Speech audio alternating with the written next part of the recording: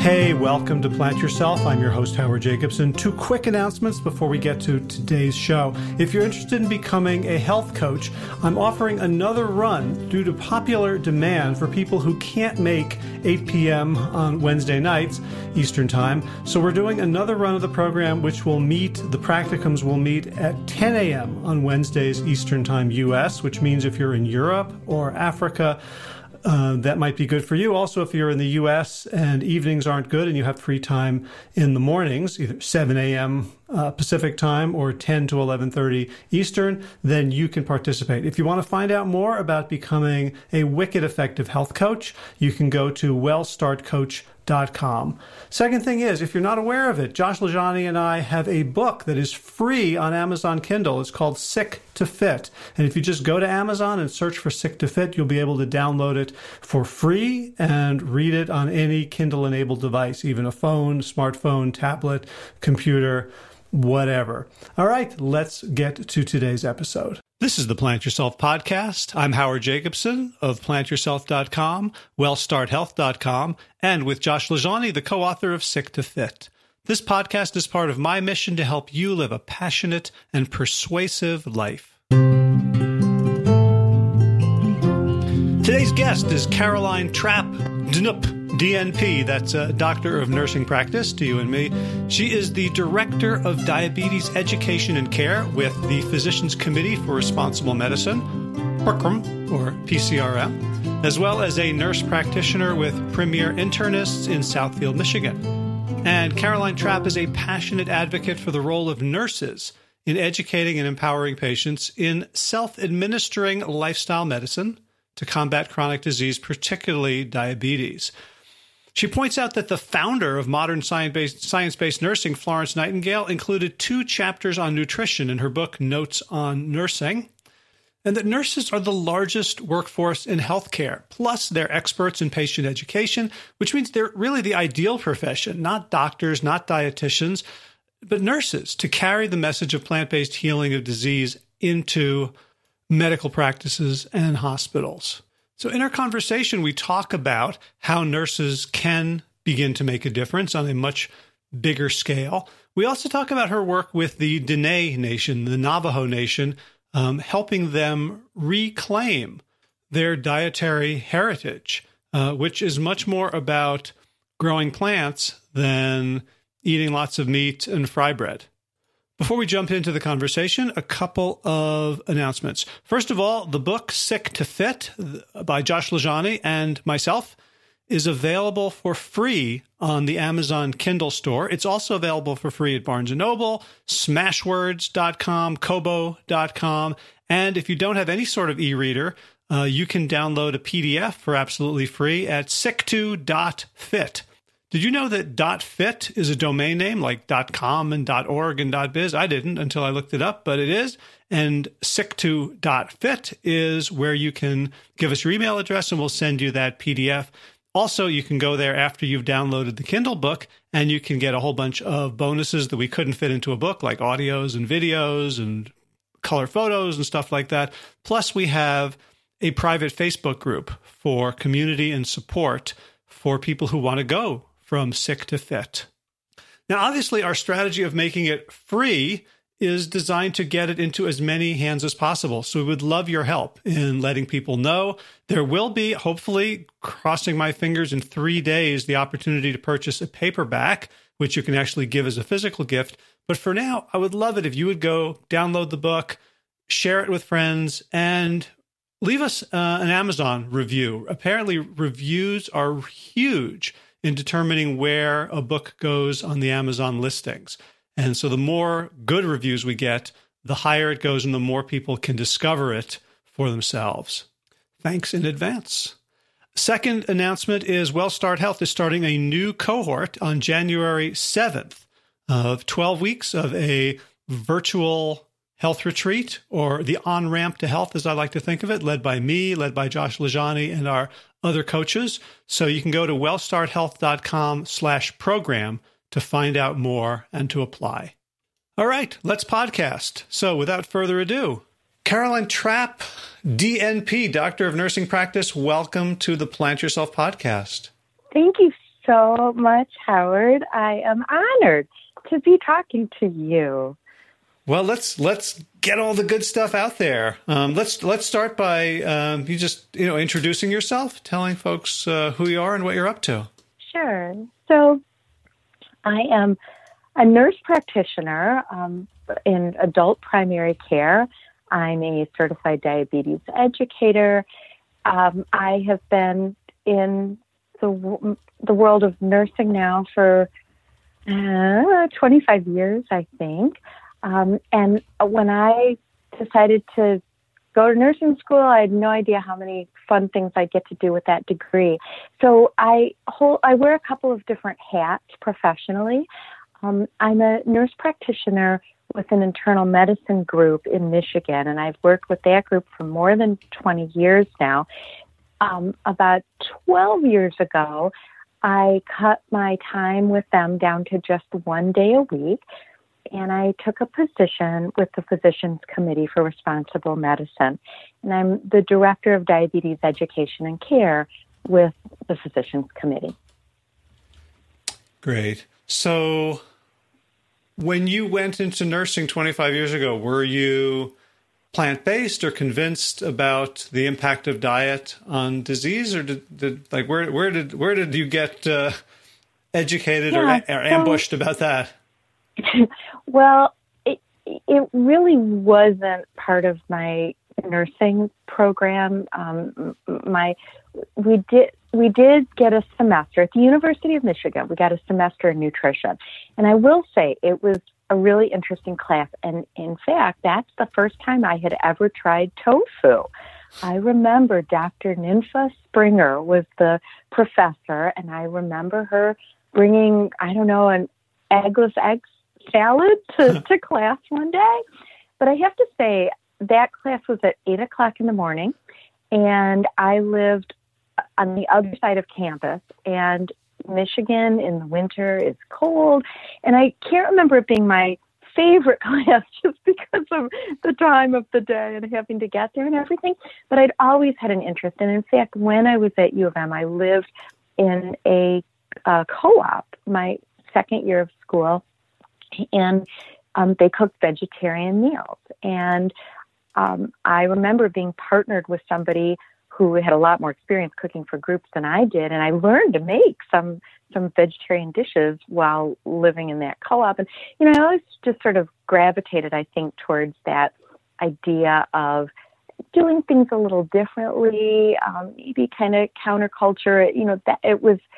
That had an appeal for me, but it certainly wasn't about health at that time. It wasn't something I really understood as being necessary or important for health.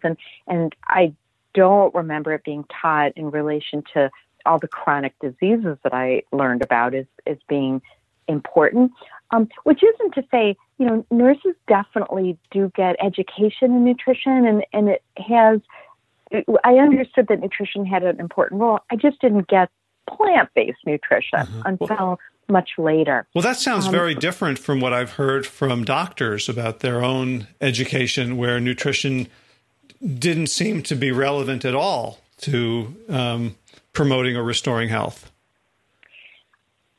I will say that there is a great history with nurses and nutrition. In fact, I studied it as part of my doctorate. I was really interested in this.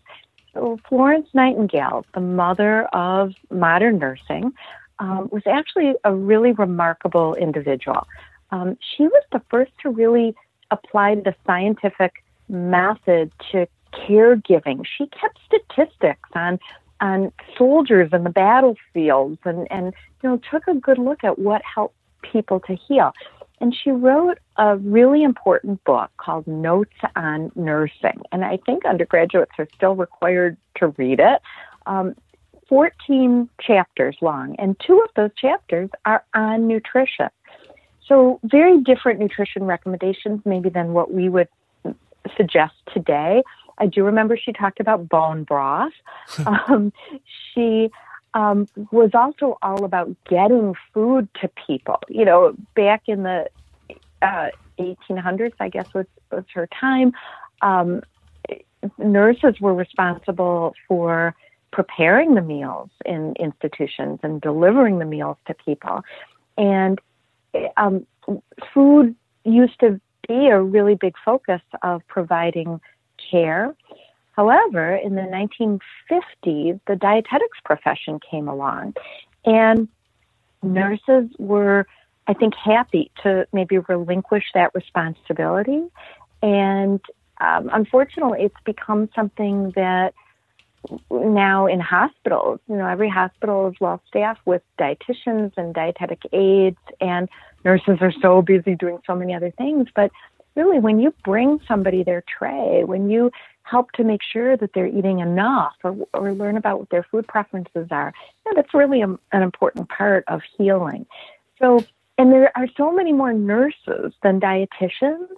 So I really feel that talking about nutrition, being knowledgeable about nutrition, counseling on nutrition, that's a really important part of our role as nurses.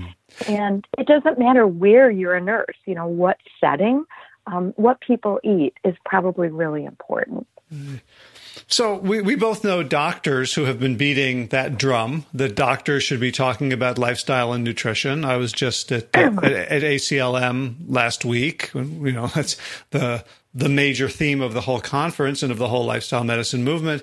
And of course, most doctors are resistant. What do you find when you bring that message to nurses? Is there similar resistance, or is there a more openness to include lifestyle and nutrition in the care conversation? I find that nurses are really interested in it. I was at ACLM with you.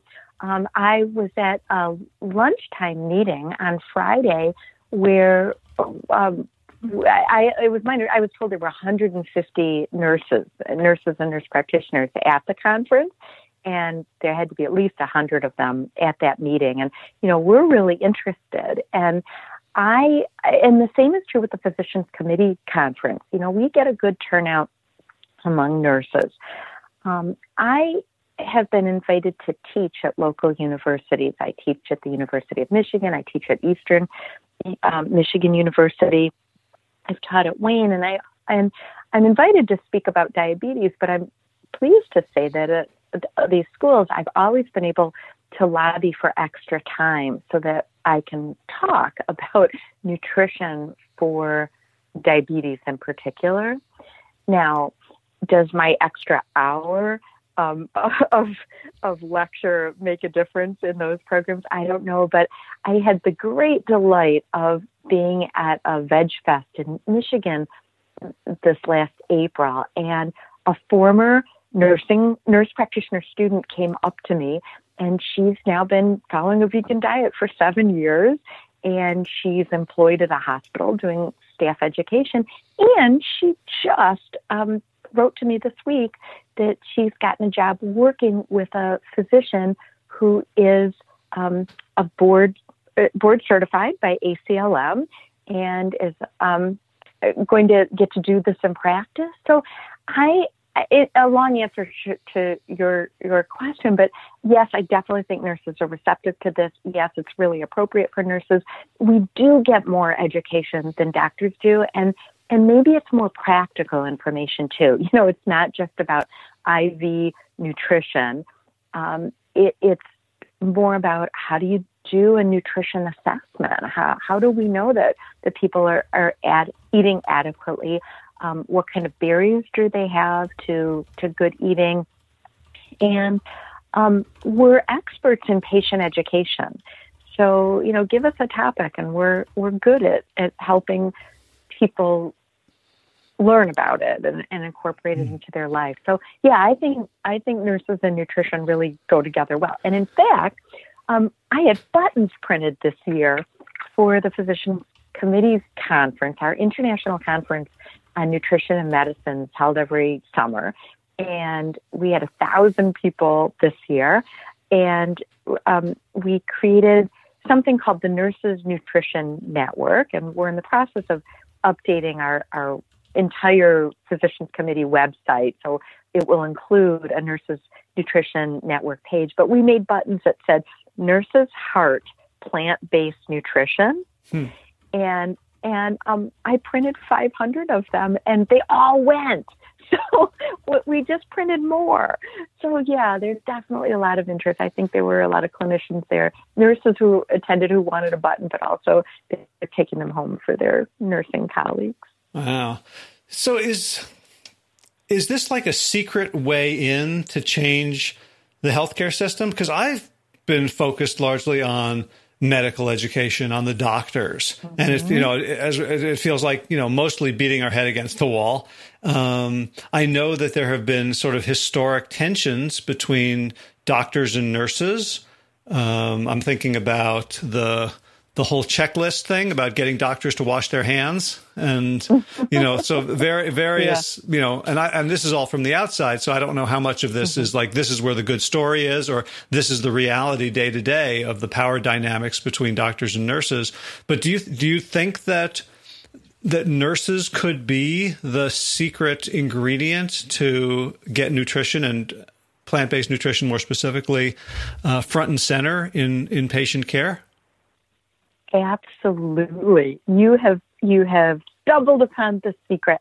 So nurses are the largest workforce in healthcare, and they absolutely could be the profession that makes a difference. In fact, I kind of resent a little bit that doctors are taking this over. And that's not to say that they shouldn't, but they also don't. In general practice, they don't have time to do this kind of counseling. Now that lifestyle medicine is becoming a specialty, there is recognition of the importance of nutrition in healthcare, and for those who are certified, they will make nutrition an important part of their practice. But in terms of the larger medical profession, I'd love to see all doctors get more education about the importance of this. But then the movement within healthcare is really around teams and interdisciplinary functioning, and that patients with chronic diseases like diabetes really benefit from a team approach. They should have a physician, they should have a nurse practitioner, they should have a dietitian, they may need a psychologist, an exercise physiologist. I mean, there's all these really important people who are parts of the team, and we should all be talking about nutrition. But I definitely think that there are two ways that nurses can make a big difference. The first is to do this themselves. And before you can start talking to patients about it, it's really helpful if you yourself are an expert in eating plant-based. And unfortunately, nurses, like the general population, are sometimes not very healthy. And I had the honor of being invited to speak at the New Mexico Nurses Association conference last year. They did a whole day on self-care for nurses. And I see that I just saw in Medscape there was an article about sleep, adequate sleep, and nursing, and as shift workers, we often don't get enough sleep. So there's a lot of things around lifestyle that we as nurses could do a better job with, and should be encouraged to do a better job with. And as I entered this phase of my career, I think that that's really something that's near and dear to my heart. Nurses work really hard. Our education programs are challenging. We often have the burden that we're often women. We have the challenges of raising a family and going to school or working full time, or all of those things. So self-care is so important. So I think that's one really important way that we can make a difference. And then the second thing is educating ourselves on how to best educate our patients about plant-based nutrition. And until really recently, we are all self-educated in this, right? Mm-hmm. There aren't programs. There weren't programs devoted to plant-based nutrition. So we all kind of had to figure this out. And you were part of that, co-authoring books with Colin Campbell and Garth Davis, and, having those resources out there are great. And the more that nurses can work to educate themselves and now take advantage of the programs that exist, the eCornell program, the American College of Lifestyle Medicine has a great education program. And if I can just say, because I just found this out today, I passed the board. Oh, congratulations. I'm a diplomat. Thank you very much. So that this opportunity is now available to nurses and nurse practitioners and other healthcare professionals. That is a great educational program. I thought, I work for the Physicians Committee. I've been doing this work for a number of years. Kind of had this, I know a lot. I maybe don't know everything, but I know a lot. But I found the textbooks that ACLM produced to be really educational. I learned a lot, and I loved it, and I loved the opportunity to fine tune what I know and to also get into other aspects of lifestyle. So that's a great route for any nurse or nurse practitioner who wants to really expand upon their expertise around plant-based nutrition and then help their patients. So do you find that what's really helpful in terms of what nurses get from these courses is the nuts and bolts of the content of how to eat and how to transition, or how to help people change behaviors and lifestyles? In other words, is it the content knowledge or more of coaching abilities? Or do you think that coaching is another part of the interdisciplinary team that should be separate from the nurses? Yeah. No. I think that it's both of those. Those are both really important things. And I think that nurses already have coaching as within their skill set. I know that was part of my undergraduate education at the University of Michigan. I know it's taught on the graduate level as well at U of M. I can't speak to other schools and what they're currently doing, but I think there's a big emphasis on patient education and helping people, meeting people where they're at and helping them to figure out what's possible for them and what they can do to make and sustain change, definitely within nursing skill set. And let's own that. I really want to encourage nurses to do this. A couple of years ago, this buzzword appeared, patient-centered care, and where it first came across my desk was in the American Diabetes Association guidelines for the management of, treatment and management of, or care of people who have diabetes.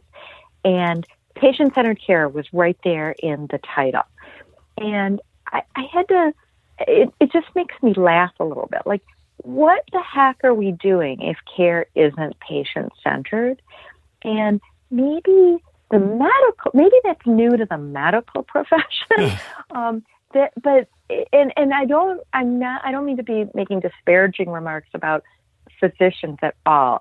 I will make disparaging remarks about professional organizations because I have some issues around how these standards of care are written and where the authors are they take a lot of money from industry and they're influenced by industry in many ways. And these organizations, you can't go to a conference without being overwhelmed by pharmaceutical company information giveaways, continuing ed sponsored by CMA. But anyway, that's a whole other thing. So anyway, there's the word patient-centered care. And, that is central to nursing. Right? We always put the person in the center of care. It was never about anything else, about, getting the patient to comply or be adherent to what we thought was best. It was always about, the patient is the most important thing. And it's not just about disease treatment. It's about quality of life. And that's why I just think nutrition is such a central piece of this. We're constantly eating, right? And it's central to all of these chronic diseases now. So it just makes sense that it should be part of nursing.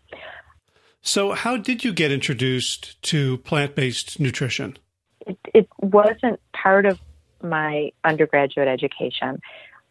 I was working as a nurse practitioner in an internal medicine practice. I first started there as a diabetes educator, and then I said to the docs, I'd like to go back to school. I have a master's in community health, but I'd really like to get the additional coursework to be an adult primary care nurse practitioner. And at the time, they didn't have any NPs working for them, but they always liked to have the latest of everything. So they encouraged me to do that and told me they'd have a position for me when I was done.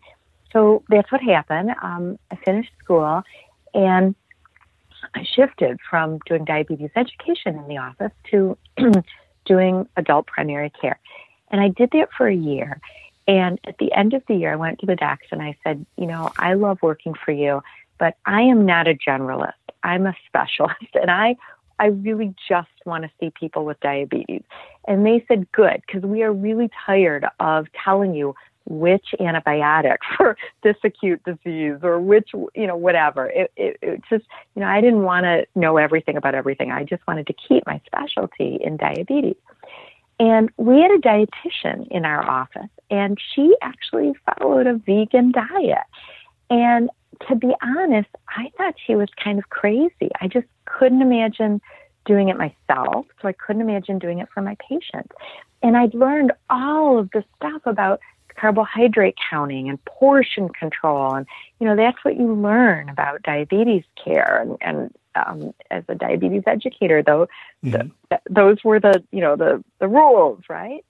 And in my practice, I treated diabetes really aggressively, with the support of these doctors. We use multiple injections of insulin. We did insulin pumps, which at the time in primary care, usually you had to go to an endocrinologist, but the docs I worked with were supportive of me doing that, and we got good numbers. I was able to collect data on, 750 patients, and we had an average A1C of 6.4%, which is really good. However, I found that my patients, although they were pleased with their good numbers, they didn't appreciate having to take all of these medications. And they had side effects from the medications. They experienced low blood sugar. They experienced weight gain. They had the expense of medications. And it was around the time that the big three automakers in Michigan were having financial difficulties, and they started cutting benefits to workers. And all of a sudden, my patients didn't have good healthcare insurance anymore, and they couldn't afford their medications. And they were looking for alternatives, and they were looking to me, what could I offer them beyond medications? And I had a real serendipitous experience. I went to a conference on, it was called Nurse Practitioners, Profit and Profitability. This will tell you where my head was at the time. How can I be more of an asset to my practice financially? Mm-hmm. So I go to Chicago, were you being, told that was important to you by administrators? Sure. So it wasn't just like a thought that popped into your head. This is what being a conscientious employee of a healthcare organization means, is to be always thinking about the bottom line, right? It does. It absolutely does. And I will say, my physician colleagues that I work for have always been great about giving me time with patients. in my practice, I've never been required to see patients in 10 or 15-minute increments. There's a recognition that diabetes takes more time. But I wanted to figure out, how can I make this sustainable for the practice? So I was really curious as to what other nurse practitioners were doing. So at the time, I had been following a plant-based diet myself for about 6 months. I had some concerns about cholesterol. I had some concerns about weight. When I started eating a plant-based diet, I saw benefits, but was something that was really remarkable for me is I'd had chronic joint pain since I was in my early 20s. I had chronic joint pain, and I'd been worked up for lupus and rheumatoid arthritis, and nobody could find anything wrong with me. But I was told I had bursitis in my hips, and I was given gold injections on more than one occasion. I was on Vioxx or Celebrex, and all these drugs that all this joint pain. And about 4 weeks into eating a plant-based diet, I noticed I wasn't achy all the time anymore. So for me, it was really dramatic. There's something to this. And that was now 14, 15 years ago, and that problem is completely resolved for me. So that was a real fortunate side effect. So anyway, I go to this conference, and there's, 150 nurses in the room, and lunch is provided. And I sit down at the table, and I say to the wait person, by the way, do you have any vegan or vegetarian option available? And she brings me this beautiful plate of food. It's roasted vegetables and little tofu triangles with grill marks in it. It's beautiful. So I eat my lunch, and at the end of the day, I go out and I talk to the conference planners, and I say, the conference was wonderful, but my lunch was spectacular. And a woman said, oh, you got my lunch. I was new at this. I didn't know you need to order in advance. I did. And apparently I had eaten her lunch. So anyway, I ended up going to dinner with her. I took her out to dinner. And she told me about the Physicians Committee for Responsible Medicine. So I reached out to Neal Barnard, and I said, I've been doing this myself, and I want to talk to my patients about this, but I'm not really sure how to do it. And Dr. Barnard had just finished his first study on diabetes. It hadn't been published yet. And he was really kind to me on the phone, and I wrote him emails about, okay, I've got it figured out for pills, but what about for people who are on insulin? And anyway, we had some nice exchanges. And he said, if you're ever in D.C., come visit. Well, 3 months later, I had the opportunity to do that. And I spent an afternoon in the Physicians Committee office. And oh my gosh, I was like the kid in a candy store. I couldn't believe I was face to face with Neal Barnard and getting to ask him all these questions I had about diabetes and food. And he flipped open his laptop and he showed me all these PowerPoints with all the charts showing me how this diet was beneficial for people with type 2 diabetes. So that was it. I was hooked. And I left there determined that I was going to bring this home and, start doing this with my patients. And Neal was really kind. He allowed me to use his research protocol with my patients in Michigan. And I got my sister-in-law involved, and we started doing cooking and nutrition classes for people with diabetes. And the doctors I worked with were really skeptical at the beginning, but they saw people get better. And we did 3 series of classes where we taught people how to cook and, taught them how to make these changes. And I remember having one guy who was supposed to have surgery for sleep apnea. And he, also had uncontrolled diabetes and needed insulin. And he, through the course of the 8-week class, lost 20 pounds and didn't need to have that surgery. And, that was kind of the beginning. Oh my gosh, this works. At the same time, I am just so resentful of the money that the pharmaceutical industry has and the way that they target doctors, and now they target nurse practitioners. And I will tell you that before my eyes were open to all of this, that I was on the receiving end. I was wined and dined by the pharmaceutical companies, and I was sent to nice conferences, and I was a thought leader, and I was paid to speak to my peers about the latest medication for diabetes. And it was not something I'm proud of. Well, so I'm really curious about that, because one of the things that you see is Al Gore's famous borrowing of, I think, Upton Sinclair's statement about an inconvenient truth, right? That if you're getting paid by something, it's very hard to see the negatives. And I've certainly experienced that many times in my own life, where all of a sudden the thing that was now allied with me in some sort of way that was benefiting me, I was going to give it the benefit of the doubt every chance I got.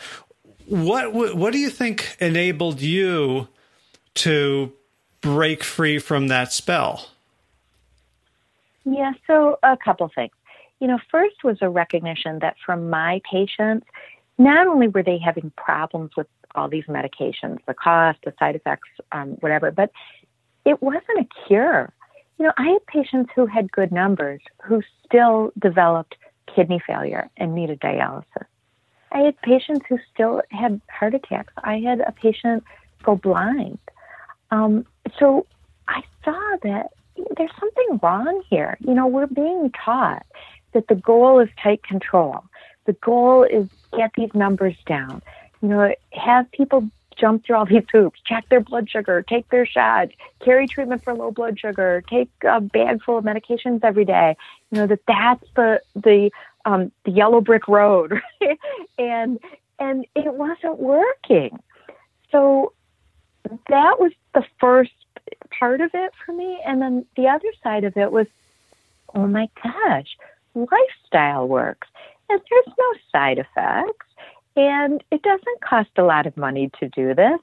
And I can't tell by looking at my patients who will and will not be interested in this. I had patients from really all levels of education, all walks of life. I learned that I needed to offer this to everybody, to not have any judgment about who will and who will not do it and be successful with it, because people were always surprising me. Mm-hmm. So, and then finding colleagues, that was the other thing that was really important was, stumbling upon the physicians committee was life-changing for me. And once I knew that there were other people doing this, that gave me encouragement to do it. And I feel really grateful that that's the path I'm on, because I have nurse practitioner colleagues who I see who have maybe gone. Can I say they've gone to the dark side? That there are still lots of opportunities for nurses to be thought leaders, nurse practitioners to be thought leaders, and to benefit from association with pharmaceutical companies. I can't do it. There's too many risks with drugs, and they don't do what I've been taught they do in diabetes. And I'm imagining that it may be even more insidious for nurses, because a doctor, even if they're last in their class in medical school, they walk out with the white coat and the stethoscope, and they are a thought leader to people, right? They have that. They have. Whereas nurses, I think, are much less honored. And so if somebody comes along and tells you, okay, you're a thought leader, we're going to pay you for this, we're going to give you speaking opportunities.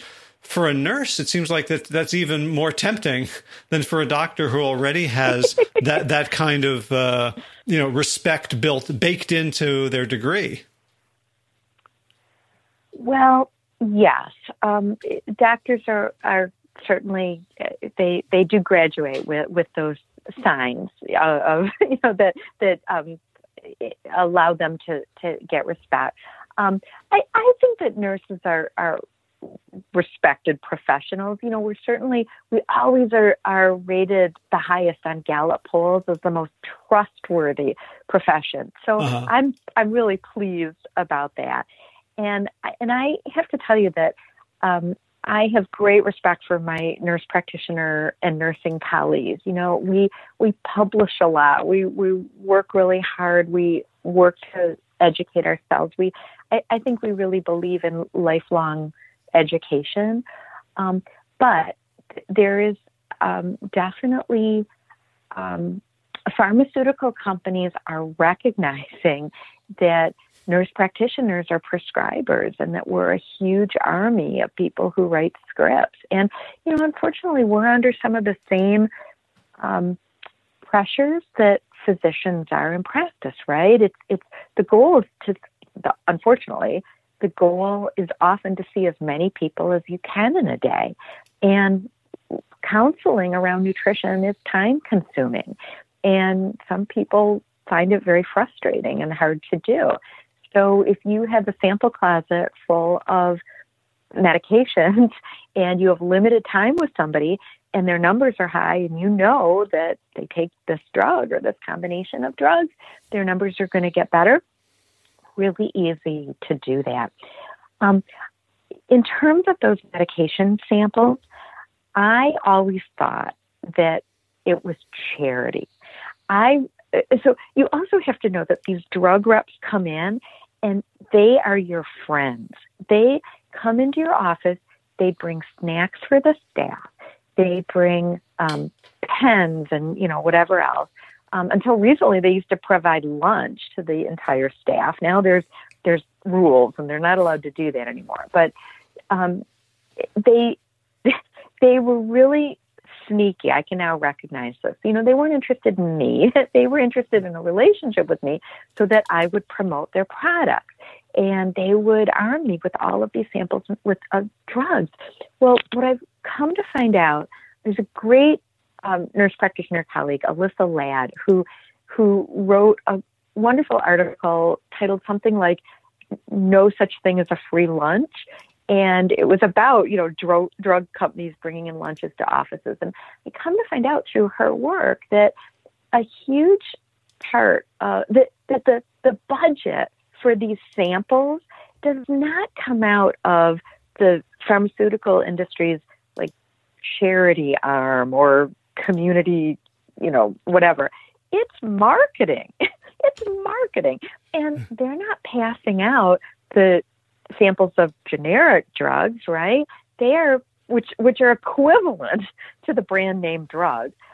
They are providing us with samples of these new drugs that they want to get their money's worth out of when they're new to market before some problem is found. Right, and not only that, I don't know if you've noticed this, but in my experience, they're also incredibly attractive human beings. They are, and there's another organization that I want to mention. I learned about them a couple of years ago. They're called Farmed Out. PHARMED, Farmed Out. And this was an organization started by Adrienne Fu Berman. And Dr. Fu Berman was she was part of a lawsuit against a pharmaceutical company that was marketing drug for an off-label benefit. And somehow through her and through George Washington University, they took this company to court and they won. They got this huge settlement. And with the money, she created this organization. And what Farmed Out does is they teach clinicians, primarily doctors, but other clinicians, about drug marketing. And we're hopeful that we can have a generation of clinicians understand that, no, they're not your friends. You can go to Farmed Out's website and you can print out an 8x12 sheet to hang on your office door that says, no drug reps. Wow. This office will not provide samples, which is really, that's how it should be. The samples do not do any good for anybody. They just get people hooked on these expensive drugs that are often not as safe as some of the older things that are available. So the free drugs, the free samples that you get, do doctors have to declare that for like the ProPublica, dollars for docs. So if you're doing a database search. Oh no, you don't have to declare it. It's known. The pharmaceutical companies keep track of. No, I'm asking whether patients can look up that information, because I can look and see if my doctor was given a $10,000 honorarium or given a MacBook Pro to go speak on a cruise about the drug that they've used for this indication. I'm wondering whether, if they're getting tens of thousands of dollars a year in free samples of drugs, whether I can find that in that database. Yeah, I honestly don't know. I don't think so. But it's really easy to find out. I mean, you go into any doctor's office, and often, it happens. You need an antibiotic for something or whatever. The helpful physician or nurse practitioner or office staff will provide you with your first dose or a sample bottle because they have it available. And, look around the office. Are there educational materials? Turn it over and see, does it have a logo from a pharmaceutical company? Look at the TV that's playing in the office. In fact, ask who provided that TV. It may have come from a pharmaceutical company. And those videos you're watching are often interspersed with commercials for medications. Right. Although not everyone is going to feel comfortable taking that kind of a confrontational approach. It could. I'm sure whoever's behind the desk, the receptionist, has never fielded a question like this before and may feel attacked. I'd love for this stuff to be sort of publicly available and searchable online, so you can see. Because I looked this up. Just the doctor in North Carolina who's taken the most money from industry, something like $38 million in 2015. So I'd be very. I'm sure whenever I go to them. They're going to provide me the treatment that their employer, makes money off of. Well, I'm not sure I'm not sure that all clinicians see this as a negative. As I said, my understanding was if I can show the patient in the office how to give their first insulin injection, because I've got a refrigerator full of insulin pens, and I can save them the cost of, buying that first prescription until they've seen the benefit. Well, that's kind of a cool thing, right? What I didn't realize is that prescription for a box of 5 insulin pens that they're going to fill because now I've given them their first pen, that insulin pen costs between that box of 5 costs between $400 and $600. No wonder those reps are there all the time, weekly, if I need them to be there stocking that refrigerator. So I will say they don't call on me anymore because I now am all about the less expensive medication. Right. So hey, they're not my friends anymore. Yeah. Before I let you go, I wanted to ask you about your work with Native American groups and diabetes. Sure. Be happy to talk about that. Let's see. In 2006, Dr. Barnard published his first study, a big study on diabetes, showing that a plant-based diet was as beneficial as many first-line drug treatments for lowering A1C and improving cholesterol and weight loss, all this good stuff, right? And he was all over the place talking about it. And he happened to be on a radio show in the Southwest, and he was talking about what the diet was that people in the study were eating. And a woman called in and said, it sounds like what you're describing is a diet that was the diet enjoyed by Native Americans. It's called the Three Sisters, and that is corn, beans, and squash. And those are foods that were grown together and eaten together because they benefit each other in the soil. The squash spreads out and prevents weeds from growing, and the corn stalk grows up, and the beans can wrap around that. And anyway, and they're delicious together, right?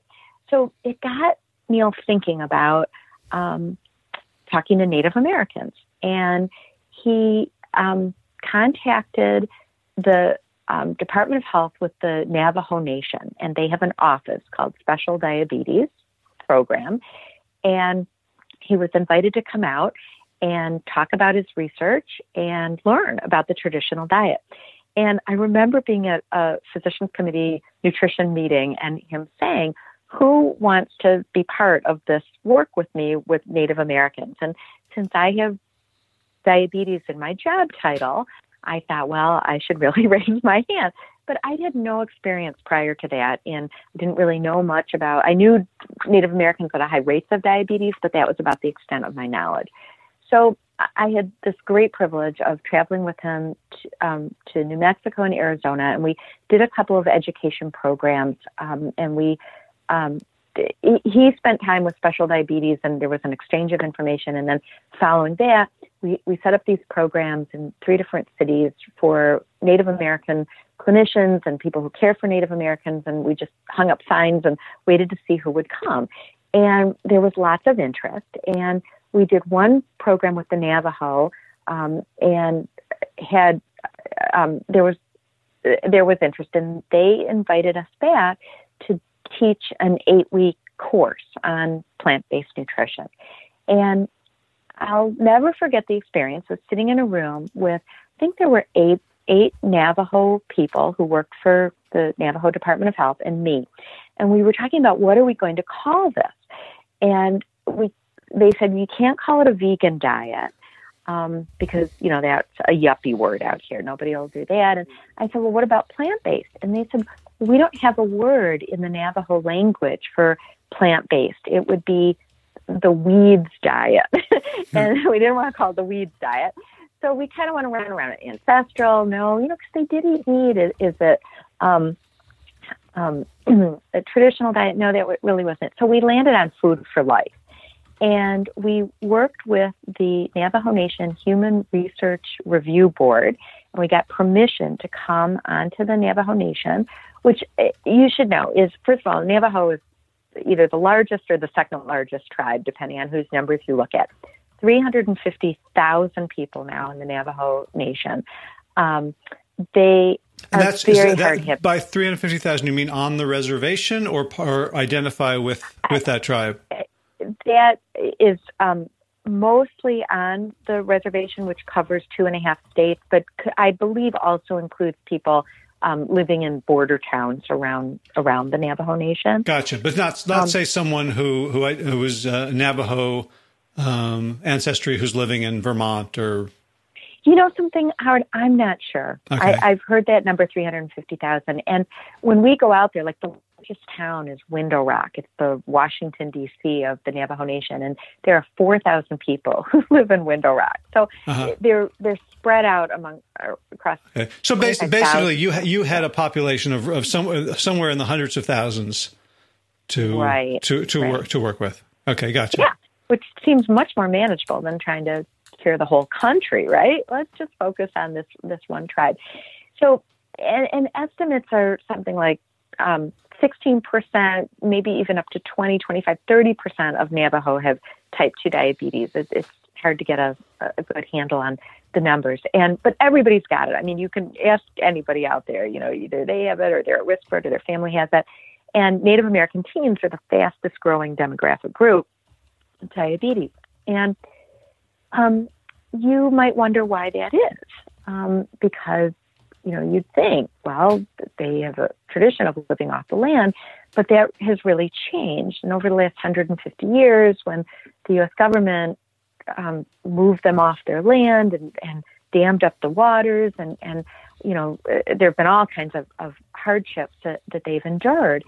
And the government, in their infinite wisdom, started providing Native Americans with commodity packages of food. And these were not foods that were familiar at all. They were white flour and white sugar. At one point, it included lard. To this day, it includes a giant block of processed cheese, which the Navajo sometimes refer to as Navajo gold. And, I don't have to tell you about the problems of cheese.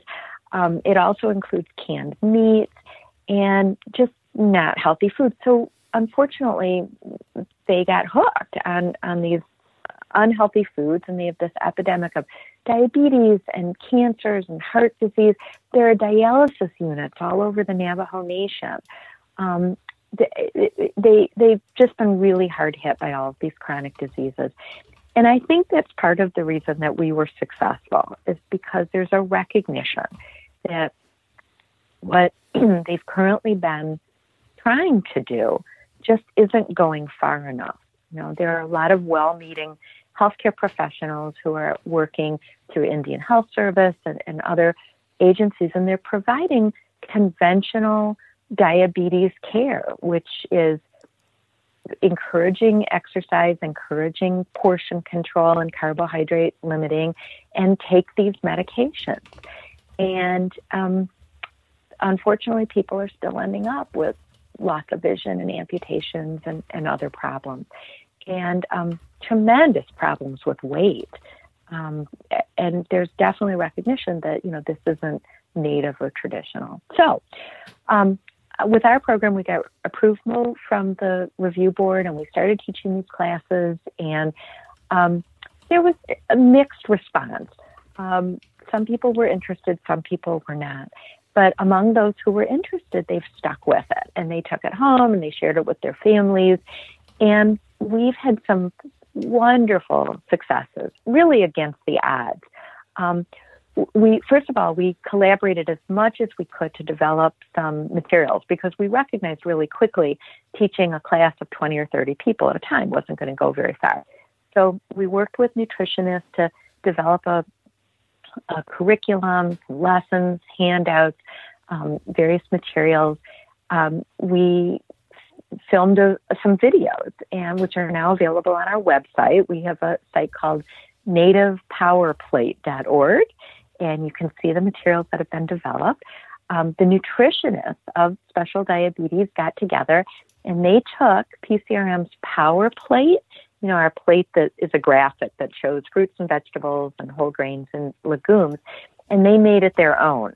And they got together, they took photographs of foods, and they worked with the graphic designer of the Navajo Nation, and they developed the Dene Power Plate. And Dene is the word for Navajo in their language. Uh-huh. And we've now put that on brochures, and they're sharing that and teaching about that.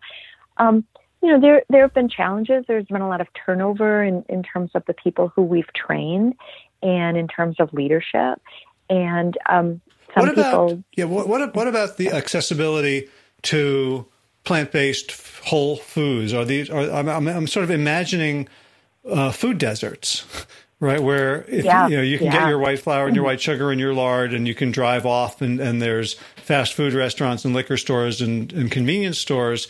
What is the state of, let's say I want to make, the plate of, beans and whole grains and fresh fruits and vegetables. Is it available? And is it affordable?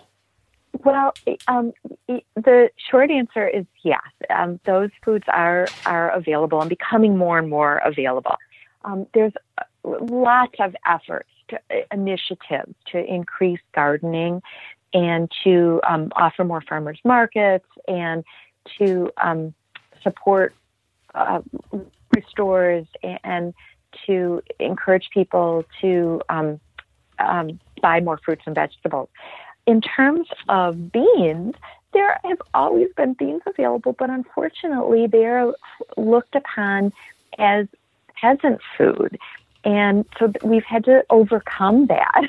I feel like we need a marketing campaign for beans and how important they are. Yeah, it reminds me, I think, of a story, I think it was Catherine the Great of Russia, where she was trying to get the potato to become a staple, and the peasants didn't want it because it was seen as, and she like ordered all the nobles to plant potatoes. So the peasants would then see them as... that's exactly the problem. And I never thought we'd run into that, because I thought if people don't have a lot of money to spend on food, you'd think they'd be buying a lot of beans. But no, unfortunately, meat is really cheap. And you walk into the grocery store and window walk, and you're greeted by this refrigerated food section from one end of the store to the other that's full of cold cuts and bacon and sausage and Vienna sausage and Spam. Who knew there were so many varieties of Spam? So that's what we've had to overcome. But I have to tell you, the Navajo people are resilient and they want to do better for themselves and their families, and they want to turn this epidemic around. And it's just so encouraging to see what people have been able to do. And if I can just leave you with one really happy story, and among many stories, one is that the vice president of the Navajo Nation stood up at a continuing ed program at the end of September. We had about 200 Navajo people or clinicians who care for Navajo people in the audience. And he said that he's been following a plant-based diet now for 14 months, and he's never felt better, and it's improved his running time and his running recovery. And he really was encouraging people to learn about this and to do it. We also have the head of food service at Navajo Hospital in Fort Defiance, who took this on herself. She decided she was going to change her diet, and she was going to work with her cooks. So 18 cooks at this hospital have been trained to cook plant-based. And they now offer a plant-based meal every day. You can go into the hospital in Fort Defiance, and the Navajo lunch lady will say, "Would you like the vegan meal?" Wow. and that's available. They serve 1,000 meals a day. And they did an employee wellness program. They had 50 employees sign up within an hour. And for 4 weeks, they brought people together, did education programs, and had lots of successes come out of that. And they're going to repeat that program again.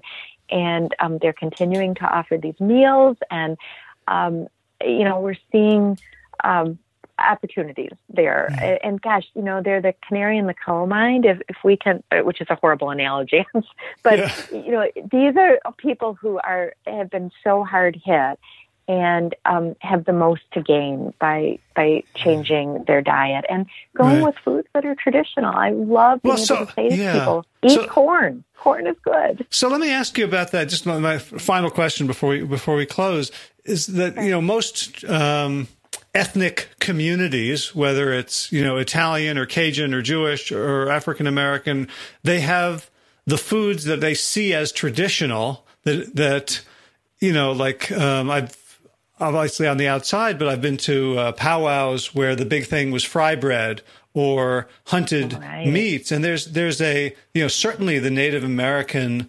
mythology,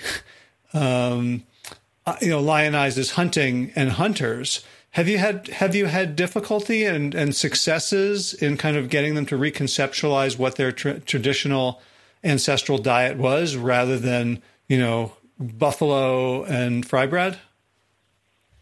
Yeah, so I really have to take those separately. So in terms of meat, there was no doubt that hunting was traditional. I don't think buffalo for the Navajo, but certainly deer and elk and small game.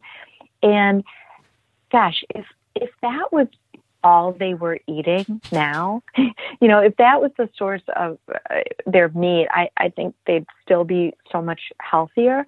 But in reality, most of them do very little hunting now, and it's more for special ceremonies that it is cultural significance, but it's not a big part of anybody's diet for the most part. What they're eating is lots of fast food meat and meat that comes on a styrofoam tray at the grocery store, or meat that they're stocking up on when they go to drive off the Navajo Nation to the big box store and filling up their freezer with. So that part of the tradition, I don't try and argue about, but I try and find places where we agree. We can all agree that your ancestors did not get their meat from a drive-in, and that meat that comes in a can, processed meat is not a health food. So, that's kind of the first thing. It's sort of a recognition of that. Fry bread has been a much easier sell. So fry bread is kind of like a donut. You take white flour and white sugar and lard traditionally, and you put them together with some water. And it was actually a food that helped to sustain Native Americans when they had nothing else, and the government was providing them with these commodities food. They came up with this creative way to turn these ingredients into something sustainable. And now, yes, if you go to a powwow, you drive into Indian country in many tribes, you'll see people selling fry bread. But they also recognize that that's a newer food. That's not something that goes back many years. And I'll tell you a happy story with that. One is we've worked with a Native American chef. She's from the Kiowa tribe. Her name is Lois Ellen Frank. And she's developed a no-fry bread recipe. And you can find that on our website, nativepowerplate.org. But the other thing is I'm seeing the culture shift. And a great example of that is every year on the Navajo Nation, there is the Miss Navajo pageant. And many tribes hold these competitions. And the winner goes to a national competition, an international competition, actually, the Gathering of Nations, which is held every April in Albuquerque. But anyway, on the Navajo Nation, there are different competitions that these young women go through. And one is they have to be fluent in the Dene language. And they have to be able to butcher a sheep. Unfortunately, that's still one of the things they have to do. Well, until last year, they had to prepare fry bread. And that, the Navajo government, I'm not exactly sure who. I want to give credit to Vice President Nez. I think that was under his jurisdiction, that they got rid of the fry bread competition. So things are changing. And I want to give credit to the brave Navajo men and women who have embraced learning about a plant-based diet and have tried it without the supports that many of us enjoy in other parts of the country, and are continuing to talk about it and are creating these wonderful success stories that I know are going to inspire other Navajo people and other Native Americans and really anybody who is worried about diabetes and food and health. Wow, that's awesome.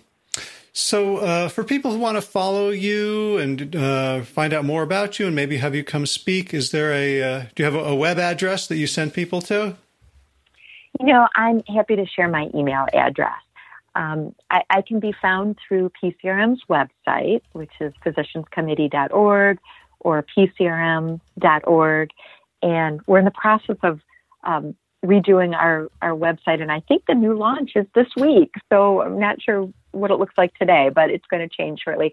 But my email address is really easy. It's C as in Carolyn, trap, like trapdoor with 2 P's, PRAPP, at PCRM.org. And I'd be happy to talk to anybody who is interested in any of the topics we've talked about. I'd love to talk to groups of nurses, especially, and anywhere I can talk about diabetes and share these inspirational stories. I'm happy to do that. Awesome. Well, thank you for your generosity in making your email available. I know people will treat it with respect. And thank you so much for all the work you are doing and have done over these decades and for taking the time today. Thank you, Howard. Back at you. I appreciate all of the good that you are bringing into the world, and I enjoy listening to your podcast. And thanks so much for this opportunity. It's been fun to talk to you. Oh, thanks. Well, I just want to say hi to future Carolyn, who's listening to this podcast, and thank her again for taking the time that time before. Thanks so much, Howard. All right. All right. Take care. Bye-bye now. Bye-bye. You too. All right. That was the 300th episode of the Plant Yourself podcast in the can. I love that 300 and 200 were with people who are not household names. For 100, I asked Rich Roll to honor his contribution in getting me podcasting in the first place. He was the one who really lit a fire, gave me tremendous generosity of resources and advice, and encouraged me to put this out into the world. For 200, I spoke with Ken Beckman. You can check that out at plantyourself.com/200 about actuarial issues in healthcare. And in the nearly 2 years since that interview aired, Ken has become very involved with the American College of Lifestyle Medicine and other organizations, Plantrition Project, in creating an economic rationale for lifestyle medicine, for plant-based nutrition. So he's really become a key player. And today, number 300, Caroline Trapp, of course, doing incredible behind-the-scenes work, quietly empowering a huge profession to make a huge difference in the lives of millions of Americans and, of course, around the world. So it's a little early, probably, to plan number 400, but at one a week, that's less than 2 years away. So before 2021, we should get there if I can sustain the podcast. And one of the ways that you guys can really help me sustain the podcast is by becoming a patron, by pledging a monthly amount, whether it's $1 or $2 or $3 or $18 or $36 or $54, whatever you feel you can comfortably contribute and what you feel like this is worth to you and to the world. I believe I'm close to $700 a month in patronage, which is getting close to half of what it costs me to produce the podcast. So I'm still shouldering the lion's share, but people are really stepping up. And honestly, without that $700 a month, both in terms of actual numbers, in terms of what that buys for me, and in terms of the psychology of that kind of support, all the people, because it's a lot of people. When you listen to the list that I read at the end of the podcast, it's tiny donors. It's not people giving $200, $300 a month. And knowing that there's a crowd out there that values my work enough to pay for it when they can get it for free, when they don't have to, is a huge psychological boon for me. So if you would like to help, you can just go to plantyourself.com, scroll down on the right sidebar, you'll see a button that says Patreon, and you can click that and make an ongoing contribution, a pledge to be just taken out of your account every month. And when you do so, you also get access to about 3 dozen Healthy Habit Huddles, plus other occasional goodies. Really, the point is not to give you lots of extra goodies. Kind of the point is to make everything free for everybody. So if that's something that you value, the fact that this podcast is freely available, the fact that the book that I wrote with Josh LaJaunie, Sick to Fit, is freely available. I don't want money, I don't want economics to become a burden to someone getting this information and incorporating it into their lives. So if it's not an obstacle for you, if you could afford to pay for this stuff, if I charged for it, then you can help make it free for others by becoming a patron of the show. Again, plantyourself.com, right sidebar, click the Patreon button, or you can just go straight to Patreon, that's patreon.com, and just search for Plant Yourself. Both ways work. Thank you so much. So you can check out the show notes for today's episode at plantyourself.com/300. If you're new to the show, you can catch up on 299 archived episodes over at plantyourself.com. If you're new or a longtime listener and you'd like to help the show reach more people, the easiest and best way to do that is to go to Apple Podcasts or iTunes, whatever you want to call it, and leave a review, leave some stars, and that will be awesome. I got a couple of reviews to read to you that have piled up over the last few weeks.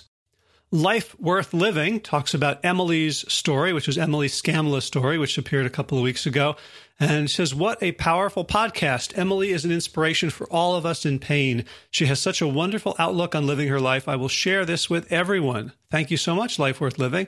And Emily Scamla, Emmy Scam, wrote a nice review of the podcast, truly inspiring and informative.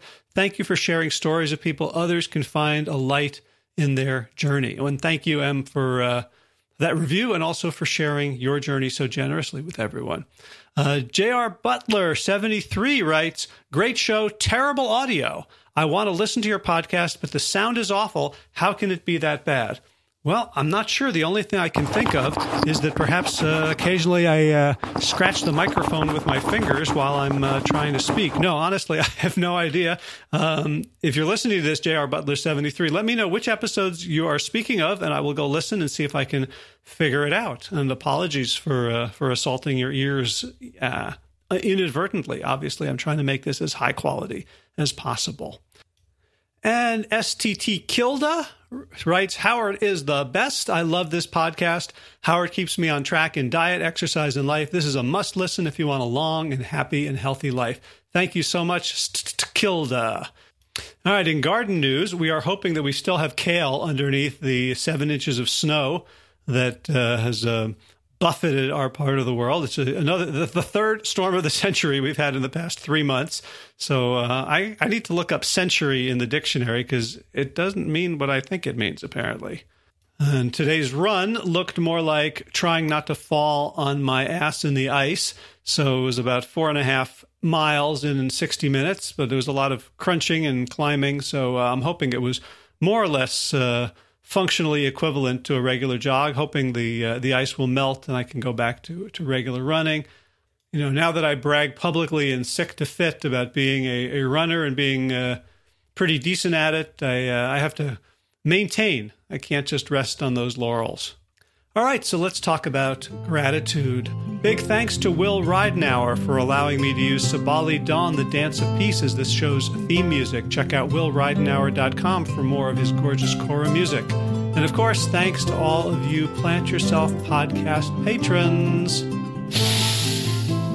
Kim Harrison, Lynn McClellan, Anthony Disson, Brittany Porter, Dominic Maurer, Barbara Whitney, Tammy Black, Amy Good, Amanda Hathaway, Mary Jean Wheeler, Ellen Kelly, Melissa Cobb, Rachel Burns, Christine Nielsen, Tina Sharp, Dean Ahern, Jen Volkanovsky, David Vizek, The Mysterious, Michelle X, Elspeth Feldman, Victoria Dolan, Nova, Leah Stoller, Alan Christensen, Colleen Peck, Michelle Andrew, Josina, Julian, Roland, Stu Dolnick, Sarah Durkis, Rumba Circus, Kelly Cameron, Wayne Pedersen, Leanne Peterson, Janet Selby, Claire Adams, Tom Franzik, Nanette Bedham, Gila Sert, David Donahue, Claire Cyber, Dorona Vizov, Gio and Carolyn Argentati, Jodie Friesner, Ruth Ann Funderburg, Misha Rosen, Michael Warbeck, The Equally Mysterious, Tracy Z, Alicia Lemus, Rebecca Hughes, Val Lindemann, Rancha Cinnamon, Nick Harper, Stephanie Holmes, Martha Bergner, Nicole Ramsey, Caesars, Namad Molly Ladine,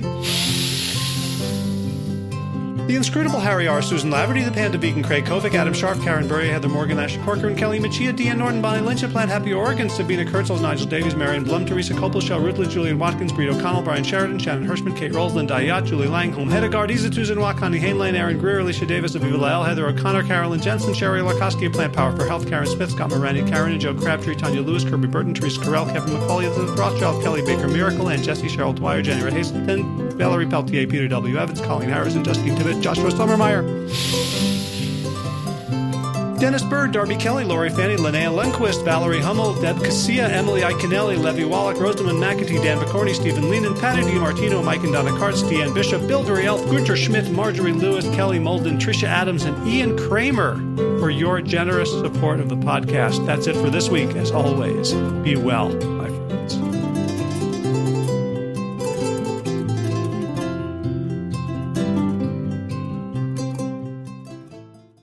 All right, time for thanks. Thanks to Will Ridenauer for allowing me to use his beautiful song, Sabali Dawn, the Dance of Peace. You can find more of Will's music at his website, willridenauer.com. And of course, thanks to all of you Plant Yourself podcast patrons. Kim Harrison, Lynn McClellan, Anthony Disson, Brittany Porter, Dominic Maurer, Barbara Whitney, Tammy Black, Amy Good, Amanda Hatherley, Mary Jean Wheeler, Ellen Kennelly, Melissa Cobb, Rachel Barons, Christine Nielsen, Tina Sharp, Tina Ahern, Jen Volkanovsky, David Vizek, The Mysterious, Michelle X, Elspeth Feldman, Leah Stoller, Alan Christensen, Colleen Peck, Michelle Andrew, Josina, Sarah Durkis, Rhymes with Circus, Kelly Cameron, Wayne Pedersen, Janet Selby, Claire Adams, Tom Franzik, Jeanette Benham, Gila Sert, David Donahue, Blair Cyber, Dorona Vizo, Gio and Carol Argentati, Jodie Friesner, Ruth Ann Funderburg, Misha Rosen, Michael Warbeck, The Equally Mysterious, Tracy Z, Aviva Lael, Alicia Lemus, Rebecca Hughes, Val Linneman, Rhymes with Cinnamon, Nick Harperson, Martha Bergner, Susan Ahmad, Molly Levine, The Inscrutable Harry R., Susan Laverty, The Panda Vegan, Craig Kovic, Adam Sharp, Karen Burry, Heather Morgan, Kelly Machia, Deanne Norton, Bonnie Lynch, Plant Happy Oregon, Sabina Kurtzels, Nigel Davies, Marion Blum, Teresa Copel, Julian Watkins, Breed O'Connell, Shannon Hirschman, Linda Ayat, Home Hedegaard, Isa Tuzanwa, Connie Hainline, Aaron Greer, Alicia Davis, Heather O'Connor, Carolyn Jensen, Sherry Orlikowski of Plant Powered for Health, Karen Smith, Scott Morani, Karen and Joe Crabtree, Tanya Lewis, Kirby Burton, Teresa Carell, Kevin McCauley, Elizabeth Rothschild, and Jesse, Cheryl Dwyer, Jenny Hazelton, Valerie Peltier, Peter W. Evans, Colleen Harrison, Justine Divitt, Joshua Sommermeyer, Dennis Bird, Darby Kelly, Lori Fanny, Linnea Lundquist, Valerie Hummel, Emily Iaconelli, Levy Wallach, Rosamund McAtee, Dan McCorney, Stephen Leenan, Patty DiMartino, Mike and Donna Kartz, Deanne Bishop, Bill Brielf, Gunter Schmidt, Marjorie Lewis, Kelly Molden, Tricia Adams, Ian Kramer, Nancy Sheldon, Lindsay Bashor, Gunn-Marie Hagan, Tracy Gullich, Laura Heaton, Meg from Mama Says, Rochelle Kennedy, Diana Goldman, Stacey Stokes, Ben Savage, Michael Kay, Holly Butler, Diana, David Hughes, Connie Rogers, Claire England, Sally Robertson, Param Ganchi, Amy Daly, Brian Tourville, Mark Jeffrey Johnson, Josie Dempsey, Karen Schmidt, Pamela Hayden, Emily Perryman, Olga Sidorowska, Allison Corbett, Richard Stone, Lauren Vaught, Abedible Musings, Aaron Hasty, Sean Owen, Sagar Nayak, Erica Piedra, and Danielle Roberts for your generous support of the podcast. That's it for today. As always, be well, my friends.